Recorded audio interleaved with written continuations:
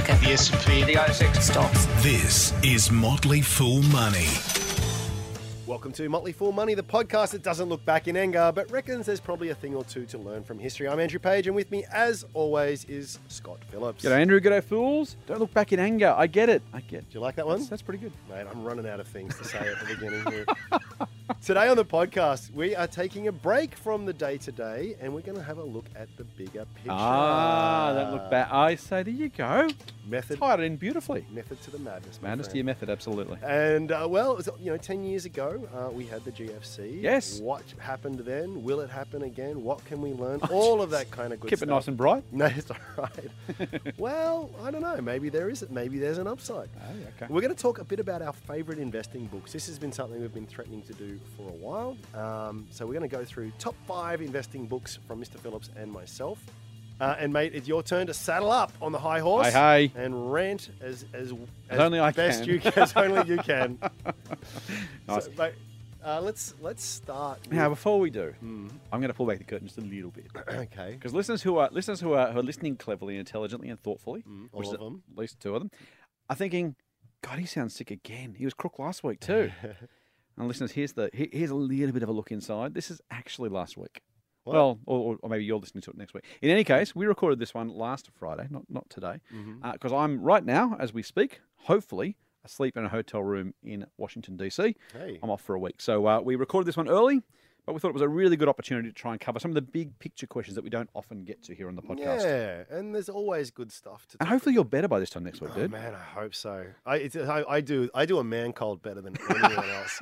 I can take the smallest sniffle, and I can really pretend I'm on my deathbed. I have no doubt about that, So- but we do hope you are on the mend. And thank you for coming in and recording the podcast. Happy to mate. do it. Happy to do it. You love our listeners that much. I really I appreciate it. do. I love it. Yeah, All mate, right. you give me a platform, and I am going to stand on the platform. That's more the point. You Whether could have been in a hospital bed. You still Totally. demand to be Whether you want me here or not. wheeled into the studio so you could rant. Absolutely. All right. Let's talk GFC. Why don't we? Now, it was mid-October. In fact, when we were talking in October, we were talking about the GFC, but we thought there was a lot more to sort of say there. Mid-October of 2007, the All Ordinaries Index, the major index which measures the average performance of about the top 500 stocks, hit around 6,873. It's a relatively arbitrary number that's not going to mean a lot to anyone, but it was a record all-time high, and yet we have yet to surpass that record all-time high. And yet. 10 years on. Except we kind of have, though, right? Well, we'll get to that. What I've All also got to talk about, too, is where it got to. It was in around about March of 2008. The thing was below 3,300 points. So for those that are playing along at home, that's a 50% drop. So if we were live tweeting the GFC, brutal. we would have had the kind of highs. We'd still feel okay. Right now we're thinking, oh, the market's fallen a little bit, but I'm sure it's fine. Buy on the dips was one of those things that plenty of people were saying Couldn't possibly get worse, could it? at the time. Imagine that. Talk about jargon and, yeah. It would have been cool to have Twitter or Facebook or something back then to kind of be able to sort of see that kind of tide Was roll Twitter through, not right? around in 2007? Wow. The iPhone was only just around. The iPhone's only 11 years old. Man, it I flies, know. doesn't it? Isn't that bizarre? So here's the thing. You're absolutely right. What that index Correct. it doesn't capture is dividends. Now, there is a version of the index that does, which is called the accumulation index. And if you factor in dividends, Speaking of and jargon. frankly, I don't care if you're the most ardent growth investor in the world. Why wouldn't you? It's a big part of returns over the long term. It actually dividends account for about half of your total return. So it's crazy not to include Pretty them. awesome, isn't it? Man, and that's the power of dividend reinvestment, by the way. Just a quick tangent. Huge. All right, back to it. Absolutely huge. So when you roll that in, as you should, because it's like an investor in property saying, I just don't factor in rent. I mean, why wouldn't you, right? So, but when you do, actually, we are at a record high. You had to mention property, didn't you? I had to put it in. And here's a really interesting thing that you've mentioned before. Now, we like to deal in round numbers when you sort of say over the last 10 years, the market has returned X or whatever. And exactly at the moment, at this point in time, even if you do use the accumulation index, it's not spectacular. Right. I think, what is about 3% or something Yeah, on yeah. average over the last 10 years. Yeah, So, it's pretty unreal. you know, we talk a lot about the power of long-term investing, and I think a lot of people would sort of rightly say, yeah, that's all good and well, you idiots, but I've done that, and I've still only gotten Pretty nice. 3%. I've taken all this risk, I've diversified, I've done everything. Even if I bought an index fund, I've gotten 3% per year. But what will happen, of course, as you sort of frame shift forward, as that 10-year period rolls on, Right. when we get to March of 2018, we will now be measuring from the absolute bottom of the market. Exactly. So in a very, very short space of time, Yep. in a 5-month period or whatever it is, Yep. so 1, 2, 3, about 5-month Call it period, five, yeah, call it 5-6-month period. Nothing wrong with your mental arithmetic. Hey, the human Sharp as a calculator, Sharp as a statistor, they call him. So They really don't, dude. That's no, very they nerdy. don't. Actually, no, that's another story for another day. So, but what will happen is that we will then be going, wow, 10-year average return is, and it'll be spectacular and Yeah. probably just as disingenuous, frankly, as those that only measure from the peak. So the truth is somewhere between those two. I was going to say we should do a podcast after dark. We just have a few beers and have a chat. And I thought no one wants to listen to that. No. We think it was funny, but no one listened. Bad idea. You're exactly right, man. I that's one of my absolute bugbears is people who pick a point, whether the top or the bottom, and say it's been you should never invest in the ASX because over the last 10 years it's only done 3% per year, right? Yeah. It's like, yeah, if you'd invested all of your money on that date and none before and none after, Yeah. and you'd just measured to right now, that's all that would have happened. And it kind of gives people's mindset away, right? Because those same people will when the market's up, probably 10% a year, by the time we hit that, sort of 5-month time, that's going to be a point in time when you kind of go, well, where do we go from here? What's the, no one's going to say, oh, you're right, actually. No, you're right. We've waited 5 months, now everything's better again. So it kind of, it's one of those stats that you really find out people's true colours, and we'll include ourselves. We're all biased to one degree or another. Our bias is towards the long-term proven outperformance over a century of shares. We think that's a pretty good basis to start from. But, it's as you say, we won't be looking at 2008 March and saying, well, everything's okay. Look how great the market's been since just that point.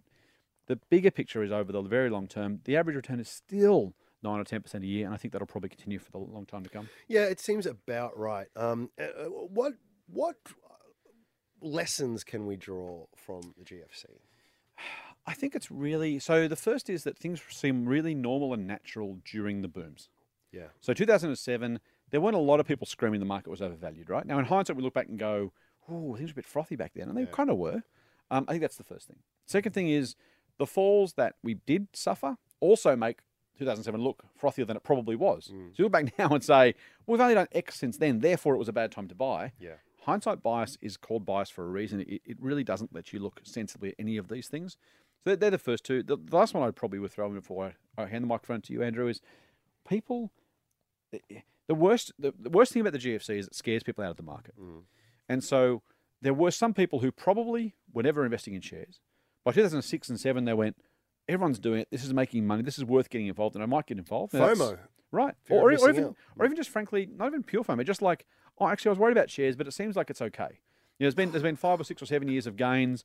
I now feel comfortable enough in shares to get involved. Even if it's not pure FOMO, it's just literally the weight of what they see as historical evidence. They finally get involved. The market then crashes 5 months later, and they go, I knew I shouldn't have done this. This was a stupid idea. My cabbie/barbecue mate/brother-in-law took me into it. I've had enough. I'm selling. And they got out at the bottom. They did exactly the worst. They bought at the top, sold at the bottom, and have sworn off the market ever since. Yeah. And then missed the entire recovery on the way back. So I would say that's, you've got to invest for the long term. You have to know these things happen. Volatility will happen. Crashes will happen. Booms will happen. Euphoria and pessimism will happen. The whole gamut of human experience is lived through the stock market. But if you invest for the long term and don't freak out about peaks and troughs, you'll probably do okay over the long term. We love What a about good we love a good stock market movie, don't we? Whether I it's love Wall Wall Street, Street. Boiler Room, Wall Street is so good. Wolf of Wall Street. Michael Douglas with that massive big mobile phone is so cool. just timeless. So cool. Wasn't such a great fan of Wall Street too, No, it if wasn't I good have on to say. But You know what I love about Wall Street? Oliver Stone made it as a cautionary tale, and it inspired an entire generation of Wall Street traders who just wanted to get rich. It's so true, isn't it? And the thing is, they're very cool movies, but I think it sort of led to the common misconception of what it's all about. Yeah, It's that's all a good about point, actually. it's all about Ferraris and snorting coke and tossing dwarves and all of these kind of crazy things that they do in these movies. And it's just For the record, we don't call them dwarves; they just call them dwarves on the. movie. yeah, totally. Yeah. Oh man, you've got me into yes. I Just do keep going, apologize keep for that. I going, just keep walked going. straight through there, but it flummoxed me, mate.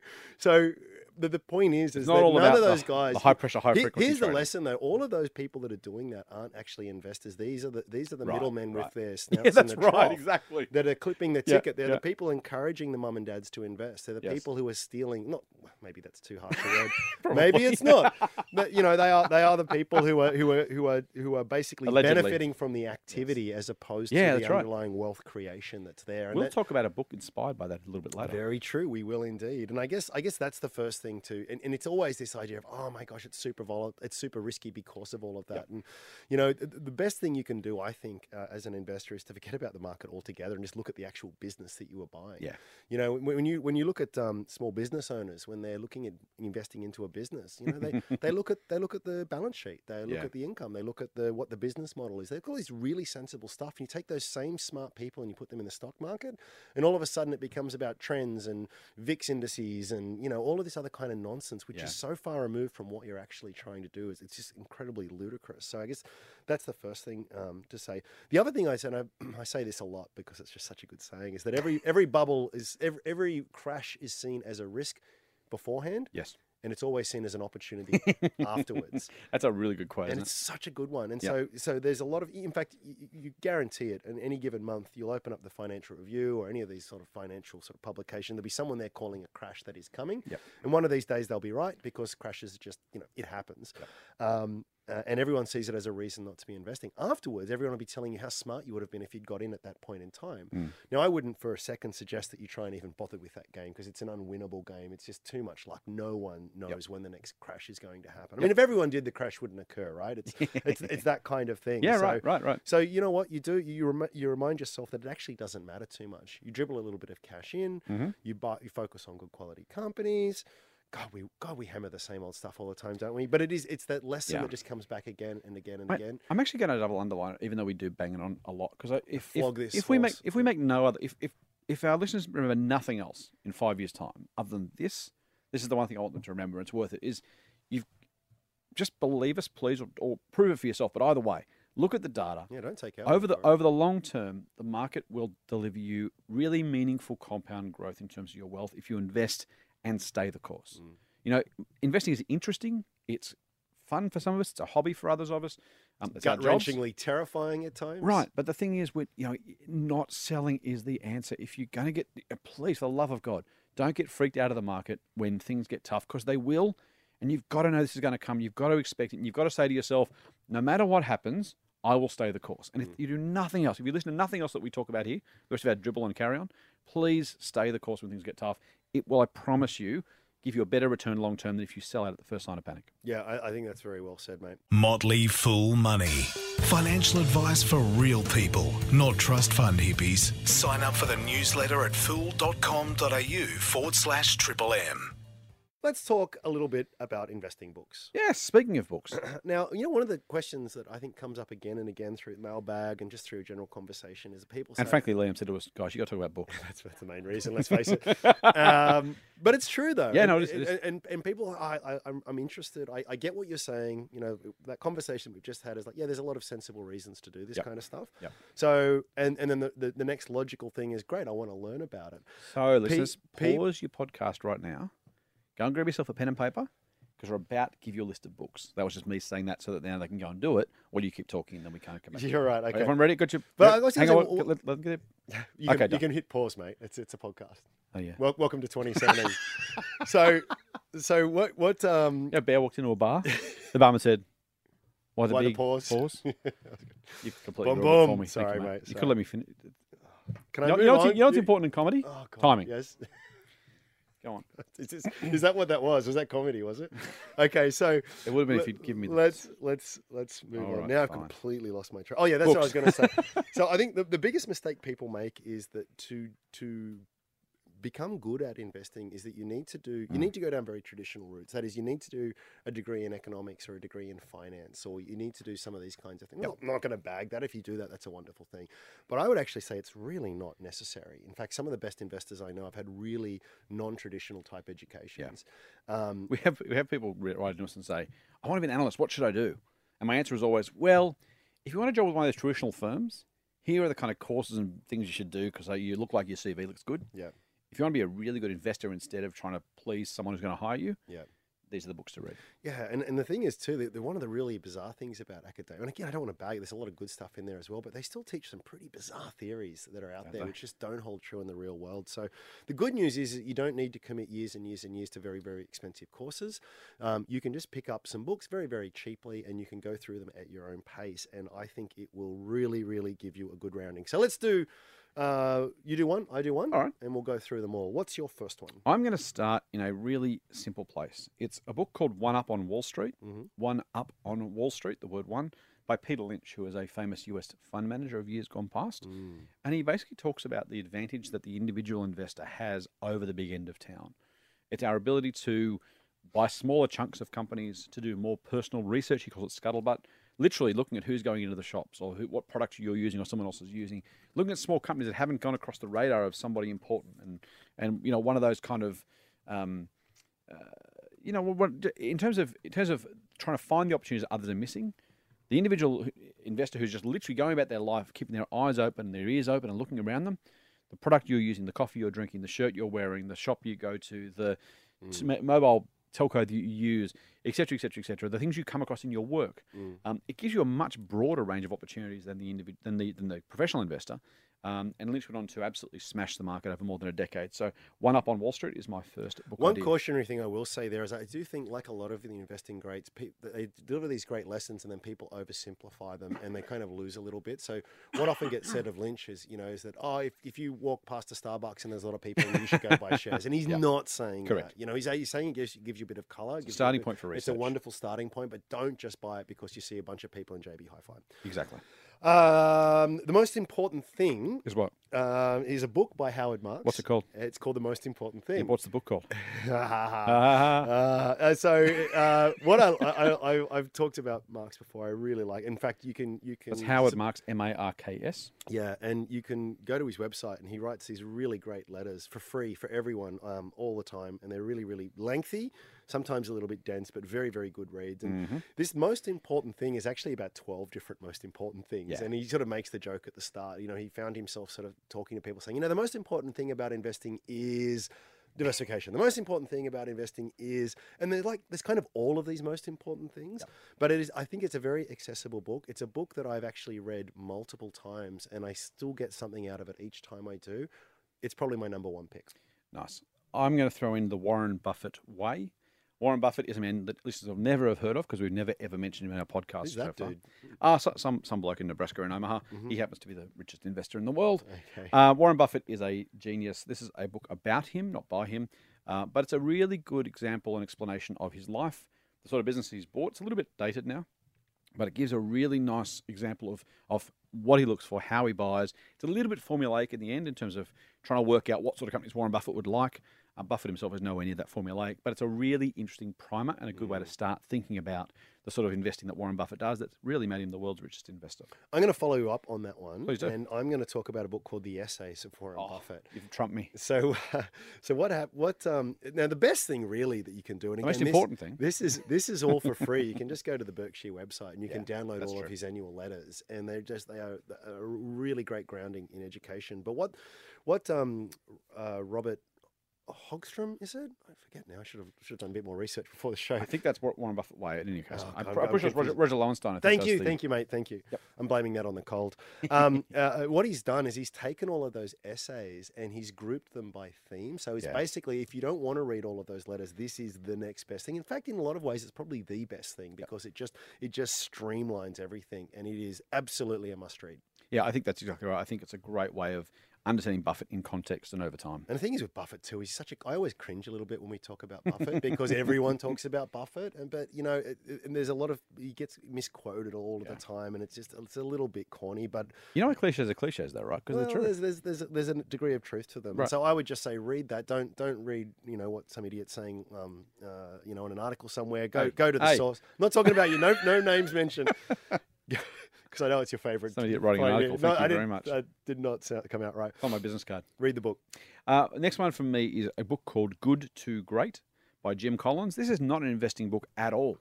It's actually a business book, and it's a book about companies that, compared to their competitors, went from good, so decent, good, to great over a period of time. And This is a really, really strongly researched book. Most books about businesses are kind of anecdote and author's view and interviews and stuff like that. These guys literally took a whole lot of financial data and said, right, let's look at all the public companies we can find. Let's find pairs of them where one did fantastically well and the other one didn't. So it takes out industry bias, it takes out macroeconomics, it takes out all that sort of stuff. And just literally says, right, let's take two companies side by side, same industry, doing the same sorts of things. One went from good to great, the other one stayed at good or went badly. What differentiated the two businesses? And it's a really, really strong summary of the sorts of attributes that are needed to go from good to great. And it helps as an investor, if we're business-focused investors, and we think we should be. That's one book that I think will make you a better investor because it makes you better at understanding business. I got a book for all the cynics out there, and I'm a cynic, so I like this book. It's an old classic. It's called "Where Are All the Customers' Yachts?" By Fred Schwed. Schwed, and it is this wonderful look at the culture, the industry that is Wall Street, and makes this very interesting observation that a lot of the people on Wall Street are doing extraordinarily well and probably a lot better than the clients that they are giving advice to. So it's a really nice cut through as to a lot of the nonsense that is out there in the professional sphere of investment advice. And I think it's worth reading before you approach anyone in this industry. Yep. I should include us in that as well. Right. I think that's a good way. For me, the next one, I'm going to stay with a Warren Buffett theme, but shift just one seat to the left and talk about a book called Poor Charlie's Almanac. Now, the book is about it's the quotes and the writings of Charlie Munger, who's Warren Buffett's vice chairman at Berkshire Hathaway. Equally impressive, even more acerbic and straight shooting than Buffett himself. Total polymath. He is just a brilliant man. Like he is the epitome of a genius. He is the Elon Musk of his time, quite frankly. Yep. Just an incredibly smart guy. Buffett wouldn't be Buffett without Munger, frankly, right? Exactly. If I could say that. Now, Munger's a big fan of Benjamin Franklin, who wrote a book called Poor Richard's Almanac, hence the Poor Charlie's Almanac title, if it seems a bit strange, a bit funny. Look up Poor Charlie's Almanac. It is just chock full of really pithy little one-liners, lots of really good quality wisdom. I haven't read it, frankly, as recently as I should have. Even talking about it now makes me want to go back and have another look. Just on that, too, for the YouTube generation, YouTube Charlie Munger, there's a whole bunch of talks. He's given a whole bunch of lectures for university graduations and stuff. It's like some really old black and white footage of him talking about behavioral finance before behavioral finance was a thing. And just such, rather than watching MasterChef or some nonsense, click on that one night and you'll do yourself a huge favor. We're big fans of MasterChef, of course.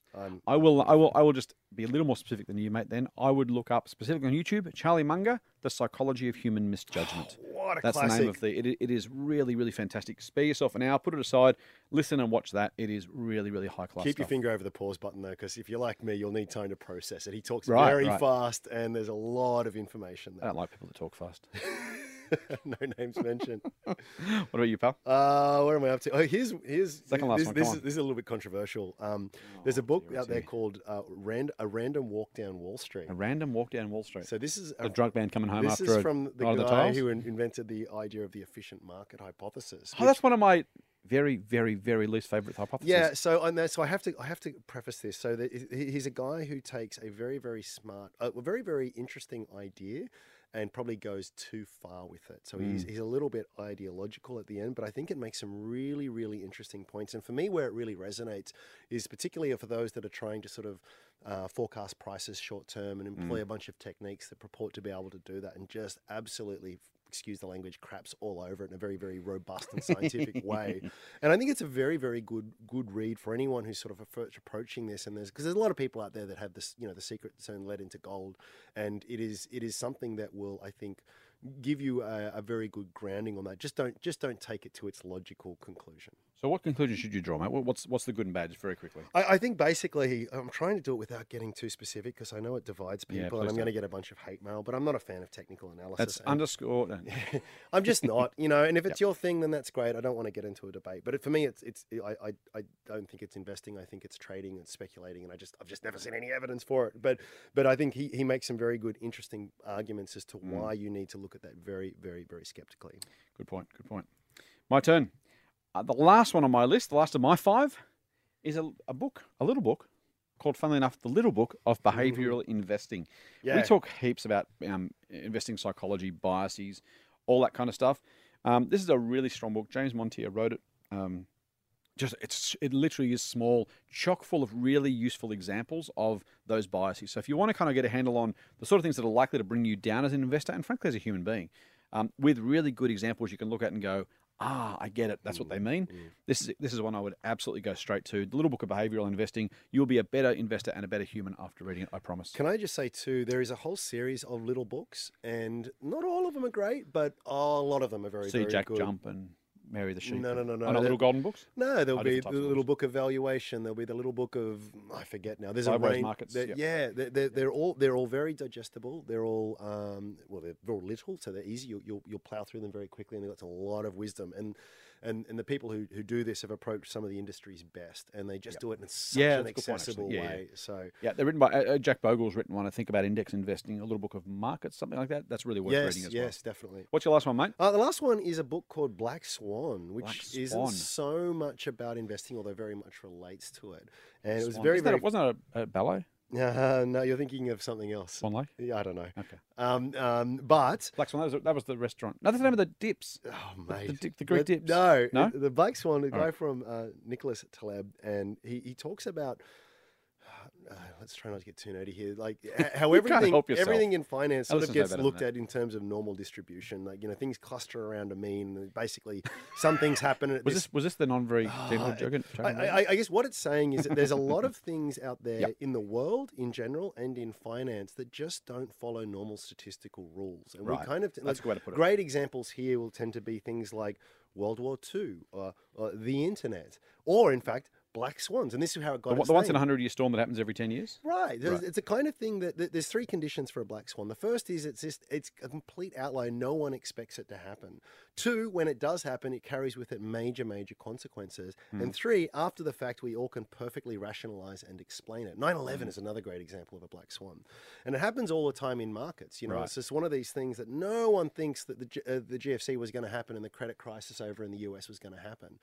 It happened. It caused a huge mess. And then afterwards, we all perfectly understood why it is. And I think it's a really great way of getting your head around because, again, the stock market and finance has so many numbers associated with it. It makes itself very amenable to statistical analysis. But a lot of those statistical tools are kind of, frankly, inappropriate for the job at hand. And it's just a really, really neat way of looking at investing and, in fact, the wider world. Nice. Real money advice from real people. Not just a couple of dicks with a Porsche. Get more at fool.com.au/triple M. Oh, you want to get on your high horse? Why would you assume that? I just guessed. Here we go. That poor flea-bitten nag whose back is about to break. Hey, be nice. Had a few too many cheeseburgers. Not that many more. All right. I'm saddling up. Go I'm on. climbing up. What are you going to take? Taking the reins. I'm off. I want to rant about people who know the value of nothing but the price of everything. Oh. There are so many people out there who will tell you exactly what they know and exactly how right it is with absolute conviction and be completely and utterly stone motherless wrong. It is absolutely bananas. There are people out there who have done all these. You talked about the academics before, right? The academics who say, this is how the world works. A plus B equals C, no matter what. You say, well, what about D? Oh, no, we don't. That's not in the model. No, it's just A plus B. But if the model's not right, then how can it be the real? No, don't ignore that. Just look at the model. It is absolutely mad. Those people who are so sure about everything in their lives, and investors are a great example of this, right? You read about academics, you read about investors in the paper, you read about people who speak with such absolute conviction that despite any possible negative reality, any possible negative outcomes, they are desperately right despite it. These are the guys who are so clever, and the guys and girls who are so clever, who are so thoughtful, and they genuinely are intelligent people. But they're so smart, they've convinced themselves they're right, that their version of the world is right, their model of the world is right. What I love about you and I, mate, is we're not that smart. We are just thoughtful people who. Well, okay. Speak for yourself. All right, you're not that smart. So here's the it's leaving room for doubt. When you can look at something and say, you know what, I reckon that's probably right. But here are the areas I might be wrong. I might go and try and find stuff that disagrees with the model. It disproves the thesis. What I love about science, you're a scientist by trade. What I love about science is that you hear the stories of the guy who spends 30 years working on this particular theory. And in one lecture, some other guy debunks the entire theory and he goes, well, that kind of sucks, but nice. Thanks very much for doing that. I'm looking forward to seeing what you do next. Yeah. It's that reality of searching for truth, not trying to be proven correct despite the evidence to the contrary. This is what brings investors down all the time. These are the people who, and you mentioned it this morning, we were having breakfast, Taleb himself, who said, here's the issue of the black swan. Therefore, there must be a black swan coming. Therefore, I'm going to short everything and really complex options and all this sort of garbage. And so you can be thoughtful and you can be smart and you can be potentially right. But if you're not right, the chances that you're going to blow yourself up become massively, massively, massively higher. The people who are so convicted about the next crash, double dip recession. There's a US fund manager called John Hussman. He's been shorting the market since 2009. 8 years later, he's still waiting for the crash. The market would almost have to go to zero for him to make money at this point. He's lost so much money on the way. And so, was it possible? Absolutely. Was it likely? Or maybe it was even possible. Maybe it was likely. I don't know. When you bet so strongly, when you're so convicted in your view, Steve Keen's another one, right? There are so many of these people. Smart people who are worth listening to understand what they have to say, but the level of conviction blinds them to the alternative, and that is absolutely mad. And as an investor, you'll be definitely you're either going to get bloody lucky or you're likely to lose. There's no middle ground there. I think just having the courage of your convictions is one thing. Being open to alternative views, listening, actually trying to disprove your own theories, that is the mark of the really smart investor. Yeah, humility is one of the best attributes that you can have. I'm worn out, mate. I'm Take done. a breath. Poor bloody horse. It really is. I mean, you have got... I mean, this is the hard thing too, particularly if you do a little bit of media and stuff. I mean, people want definite answers. No one wants the guy who's going to go and say, maybe that could happen or maybe that. It doesn't give me much to go on, but that's just unfortunately the way the world works. And you need to have that preparedness to be proven wrong. And that's the thing. You've got to ask yourself, are you investing because you want your ego to be stroked? Yes, or exactly. are you investing because you want to make money? And if I've got a brilliant idea that I've got high conviction, I've invested a whole bunch of money in, right. and then you tell me and prove to me or really well established to me that it's a stupid idea, I mean, I should give you a big hug. I mean, that is like, thank you, even though I've just been proven to be completely wrong. Look, I'm going to find out either way, right? The market's either going to give me a very, very tough schooling, or I'm going to see the light before that happens. Yes. But quite frankly, the smarter you are, the more likely you are to succumb to this because you're used to being right. Yeah. If you're a genius mathematician, if you're a fantastic writer, if you're a great painter, if you're a brilliant scientist, there's every chance you are so used to being right that you get used to dismissing the alternatives, and that is absolutely setting you up for an enormous fall. Don't do it, fools. I knew there was an advantage to being not smart. Thank you very much for listening in again, fools. On that note, remember you can subscribe to the Triple M Motley Fool Money podcast. And you should. Yeah, you can do it through an Android podcast app. You can do it through iTunes. If you must. You can go to the Triple M website and you can do it there as well. And if you like what we're doing, please give us a nice rating. It does help spread the word. And if you want to find out more from us, you can go to fool.com.au/Triple M and find out what Andrew, I, and our boss Bruce have to say. Yeah, nice one, mate. And I will talk. Oh, enjoy your trip to the US. Now, as you're listening. And then going back in time. Through the magic of technology, we'll be back next week with another Motley Fool Money podcast. Until then, Fool on. Fool on. The Motley Fool and people appearing in this program may have positions in the companies mentioned. General advice only. Please speak to your financial professional to understand how it may pertain to your situation. Subscribe to the free newsletter at fool.com.au/Triple M. The Motley Fool operates under Financial Services Licence 400691.